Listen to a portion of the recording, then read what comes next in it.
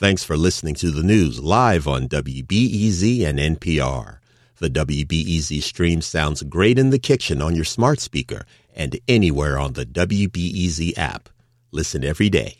Hey, Chicago. I'm Justin Bull in for Aaron Allen, and this is The Rundown.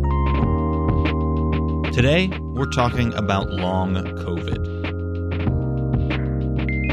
It's a condition with a lot of different symptoms that develop after an infection with COVID-19. It can last weeks, months, and even years. And unfortunately, getting long COVID is somewhat common. It's generally a minimum of 10% of COVID infections lead to long COVID. This is Hannah Davis, who was among the very first people to investigate long COVID after they developed some unusual and debilitating symptoms when they got COVID in the earliest days of the pandemic. Those symptoms led Hannah to co-found the Patient-Led Research Collaborative, which has published and co-authored several reports on long COVID. I think as of this summer, the lowest estimate of worldwide cases of long COVID is 75 million. The symptoms of long COVID are very varied. And this is science journalist Ed Yong, who won the Pulitzer Prize for explanatory reporting for his coverage of COVID in The Atlantic. Here he's talking about the first symptom you might think of when you think of long COVID. One of the most common symptoms of long COVID is fatigue. But that term doesn't do justice to what long haulers are experiencing. Like, their fatigue is not like the fatigue of jet lag or an all-nighter. Their fatigue is this profound lack of energy that doesn't get better with rest and that has many different faces. Ed and Hannah know a lot about long COVID. Ed from his extensive reporting, and Hannah from both their research and personal experience. So, with COVID hospitalizations on the rise nationally for the first time this year, Rundown host Aaron Allen spoke with both Ed and Hannah about a few things people need to know about this condition. What it is, what some skeptics get wrong about it, what you should do following a COVID infection, and why clinical trials are so needed to treat it. Hannah starts us off by explaining their own personal journey with long COVID. For me, I got sick in the first wave in New York City in March 2020. My first symptom was that I couldn't read a text message, which was confusing to me. I had never had anything happen like that before, but I kind of self-dismissed it as just I was tired. And an hour later, I took my temperature and realized I had a fever. And I had a very, very mild acute case. I was really not worried for the first couple of weeks because I believed the narrative that everyone would get better in 2 weeks if you were young and had no pre-existing conditions. Mm-hmm. But for me, the cognitive impairment was really, really substantial. I couldn't read. I wasn't able to drive. I couldn't remember my family members' names or my partner's names. I ended up having a series of headaches where I lost cognitive function after each one. And then eventually, as I started to be back in the world, I realized I couldn't really stand up. I couldn't really walk without having a super high heart rate, like 160, 170, wow, just from standing up or walking up a couple stairs, and was eventually diagnosed with both myalgic encephalomyelitis and POTS, which is a form of dysautonomia. I mean, for me, the only reason I know those 160, 170 heart rates is because if I'm on a treadmill, I'll look at my at my heart rate on the machine, and I know that I get up there when I am running almost at the peak of my ability. And so, if for anyone who needs context for that, that's what that is. So this was about the time that you helped to create the Patient-Led Research Collaborative, right? Yes. So around week 3, I read an op-ed in the New York Times by someone named Fiona Lowenstein who had their own prolonged recovery. And they were 26. They had been hospitalized, but did not really get better in the way that, we were being told we would get better. And they created a support group. And within that, there was a channel for data nerds, for people like myself whose coping strategy was to try to figure out what was happening to us. And at the time, it was only talked about as a respiratory illness, right? If you went to the doctor, like I went to the doctor for the cognitive neurological stuff, and they gave me an inhaler. There was just an extreme disconnect So we decided to research what was happening to get answers for ourselves, and that led to creating answers for kind of the broader public more quickly. So grateful for the data nerds. I'm not a person who reacts that way all the time, but we need y'all so that we can better understand stuff like this. Ed, we've got some acronyms here. This term ME/CFS. What is it? Yeah, so ME/CFS stands for myalgic encephalomyelitis or chronic fatigue syndrome. It is a condition that has existed long before COVID. It is a debilitating long-term chronic illness that has often been overlooked. And people who have it are often told that their symptoms are made up, that they're just feeling anxious or depressed, that it's all in their head.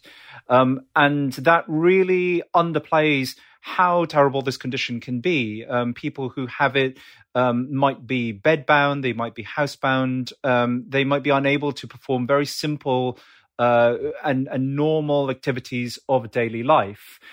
I think there's a huge overlap between what people with long COVID have and ME/CFS, and a lot of people who with long COVID are being diagnosed with ME/CFS. So for many people, these conditions are one and the same, and a lot of the symptoms are similar, and a lot of the social experiences, that dismissal, that marginalization, extend across these diseases. So I think the key thing to note here is that long COVID technically is new, right? It's the long-term, persistent, debilitating consequences of a COVID infection, but it has huge similarities to these other post-viral illnesses that have existed for a long time, of which we know something about. Yeah.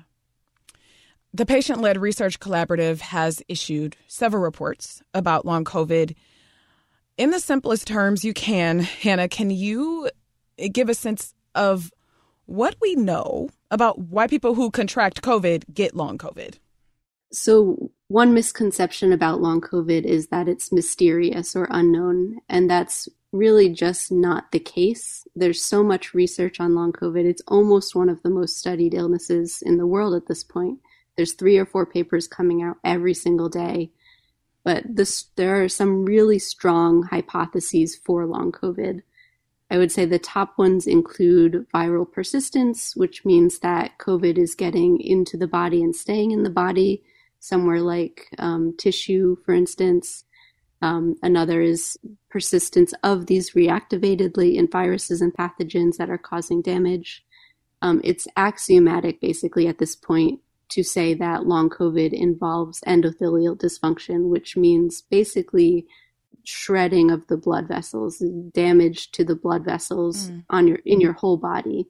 And that's what kind of causes these full body symptoms, because obviously your blood vessels are everywhere. And then a few other hypotheses include that there's dysfunctional glymphatic drainage. That's the brain's waste system. And then there's, of course, immune dysfunction. But these hypotheses aren't independent of each other. I think it's really important to know that they're probably all happening, and we just have to figure out what's upstream and downstream.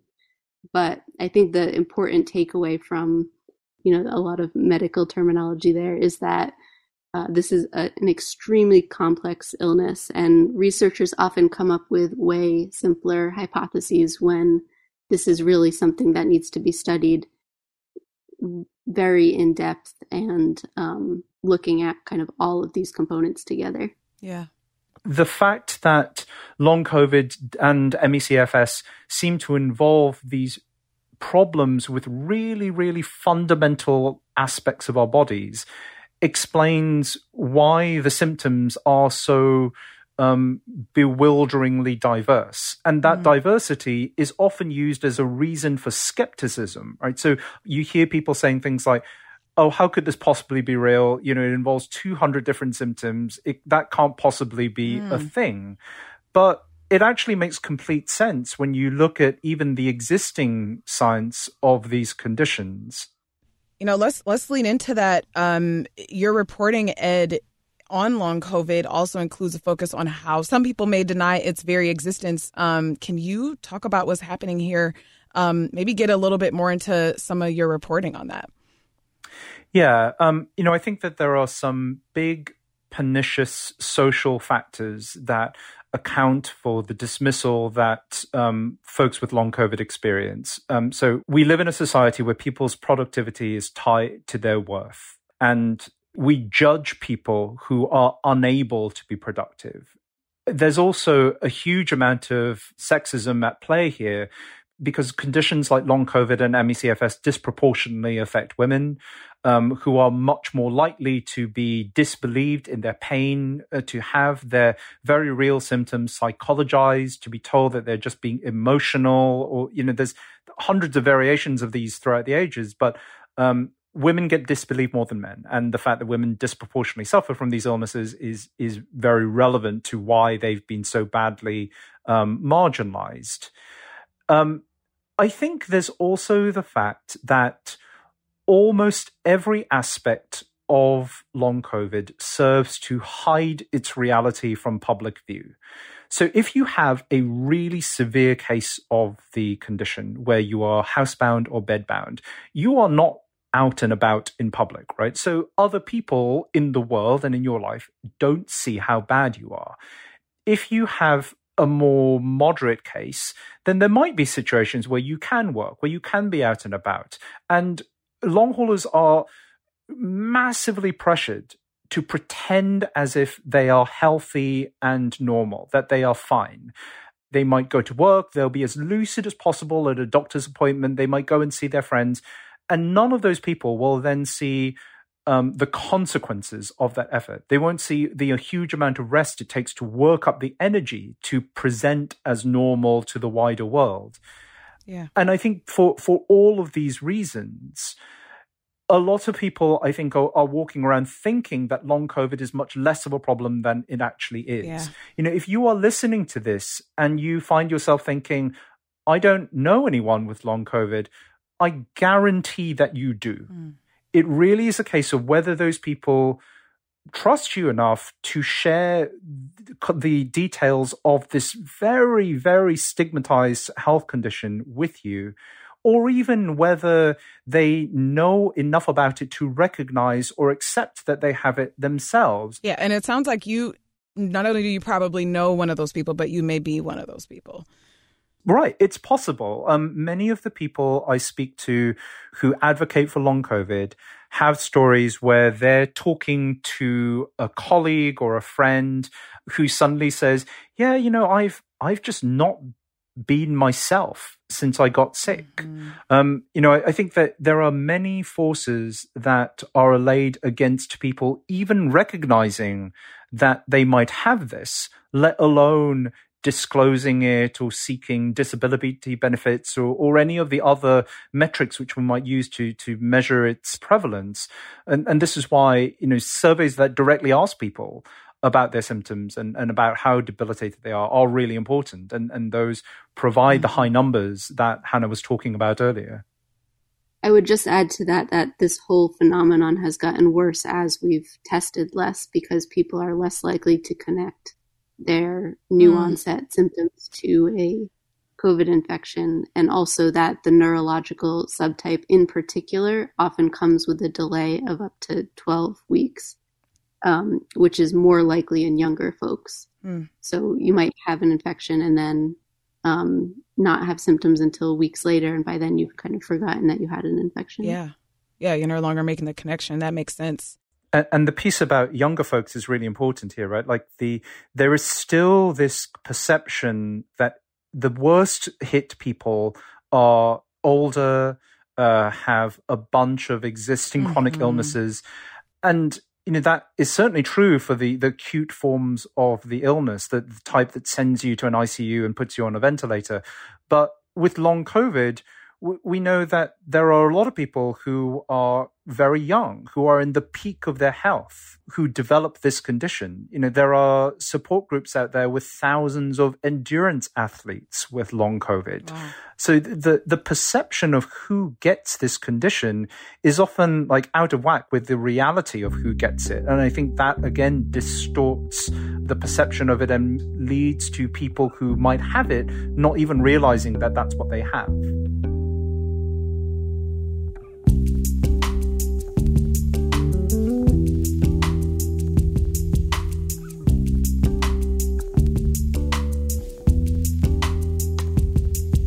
Hannah, I know that there's a lot that people don't know about long COVID. Can you get into some of the things that most people need to know? I want to start with these misconceptions about vaccinations and what people think can keep you from getting long COVID. A lot of people think if you're vaccinated or if you've already had the virus, you're less likely to get long COVID. Can you talk about that? Yes, absolutely. I think we were really hoping that either having a prior infection or being fully vaccinated would prevent you from getting long COVID on subsequent infections. But more and more, especially this year, we are seeing the majority of people with new onset long COVID have been fully vaccinated, often did have a prior COVID infection and are now getting long COVID on their second or third infection. And that's actually in line with one of the theories of myalgic encephalomyelitis, which is the multiple hit theory, which basically says that your body can handle one or two major immune hits, but then on subsequent immune hits, it just stops being able to handle them as well. So it's really important, I think, for people to know that they are not protected. Like, no one is protected from long COVID. I mean, the pandemic has been characterized by these overly optimistic narratives that have no basis in data. And one of those that I see happening now is that long COVID patients are recovering, or that the majority of long COVID patients recover. That also just does not seem to be based in any evidence. There's a lot of recovery in kind of the first few months. So we know that if you still have symptoms at 4 weeks, you are about 50% of people with symptoms at 4 weeks will feel better by 12 weeks. But we also, after that point, don't see much recovery. And if you're diagnosed with myalgic encephalomyelitis or dysautonomia, those are lifelong conditions. And society is not acting like those are lifelong conditions. And as Ed Yong says, they basically have some of the highest rates of disability of all illnesses. There many people with these illnesses can't work. Many can't care for their children. Many can't drive. Many are housebound and bedbound. I just wanted to add something onto what Hannah said. One of the most important things that I think we'd all like to get across to people who might be new to this is that rest in the early stages is so important.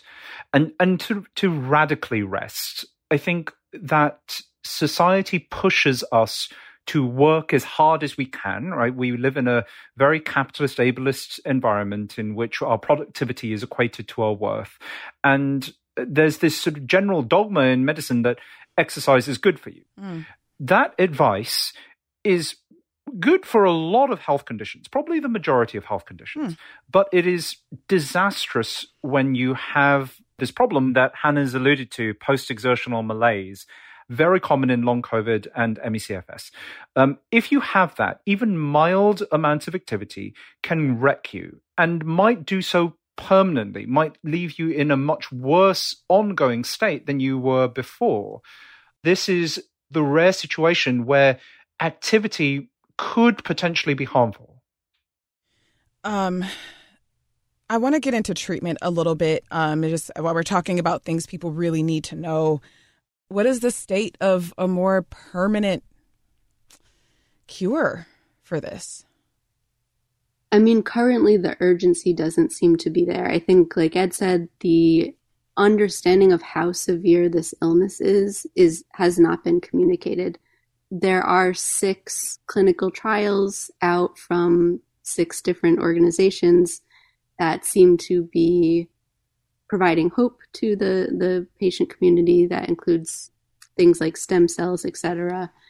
But right now, the scale of searching for a treatment is just minuscule in relation to the scale of the problem. Yeah. Ed or Hannah, I wonder if either of you can speak to some of the disparities around. Ed, you talked about the sex component with women being less believed, but around race and socioeconomic status, both with long COVID and chronic fatigue syndrome, when it comes to diagnosis and recovery. the demographics of who develops long COVID are both a factor of who is exposed to the virus, but then who actually recognizes that this is what they have. And who is exposed to the virus, I think that is very clear. Throughout the pandemic, working class people, people from minority groups are just much more likely to suffer an infection than, wealthy white people. But the question then is, how many of those people then recognize that they have long COVID when they actually do have it? And that skews the perception of, who has this illness, that the idea that this is something that only affects, young, wealthy white women is not a reflection of, the people who are most at risk of this. It's also a reflection of who gets it and then has the resources to talk about it, has the awareness to know that that's what they have. There are, I think, a lot of people out there who have long COVID, who have possibly even never heard of it, and who just don't have the social support, the connections, the resources to get a diagnosis, to get validation from their community. All of that is really important and affects the way the disease presents in society at large.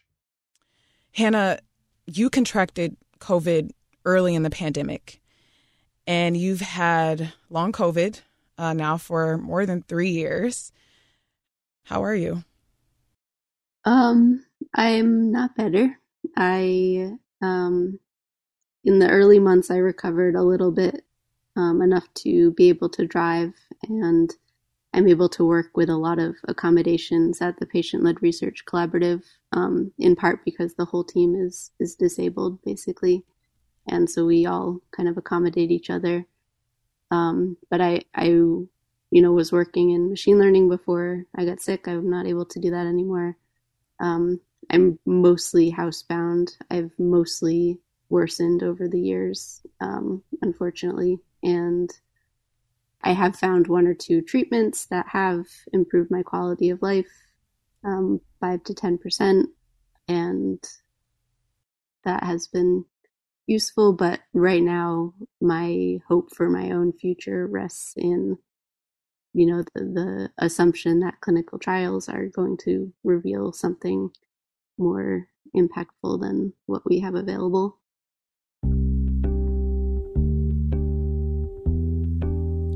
Thank you for sharing that. I wish you the best and Godspeed with all of the work that you're doing to get the word out about this.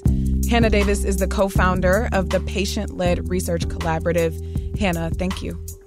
Thank you so much. And Ed Yong is a Pulitzer Prize-winning science journalist. Ed, thank you. Thank you.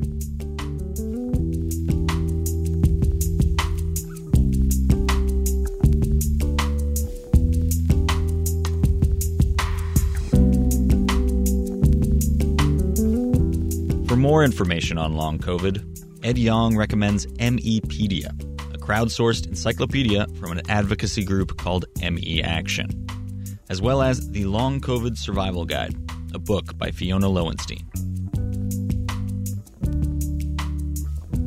And that's it for today. The Rundown is produced by me, Sarah Stark, and Aaron Allen. Ariel Van Cleve edits the show. Special thanks to Katie Clarkson for the wealth of information and recommendations Katie sent us for this episode.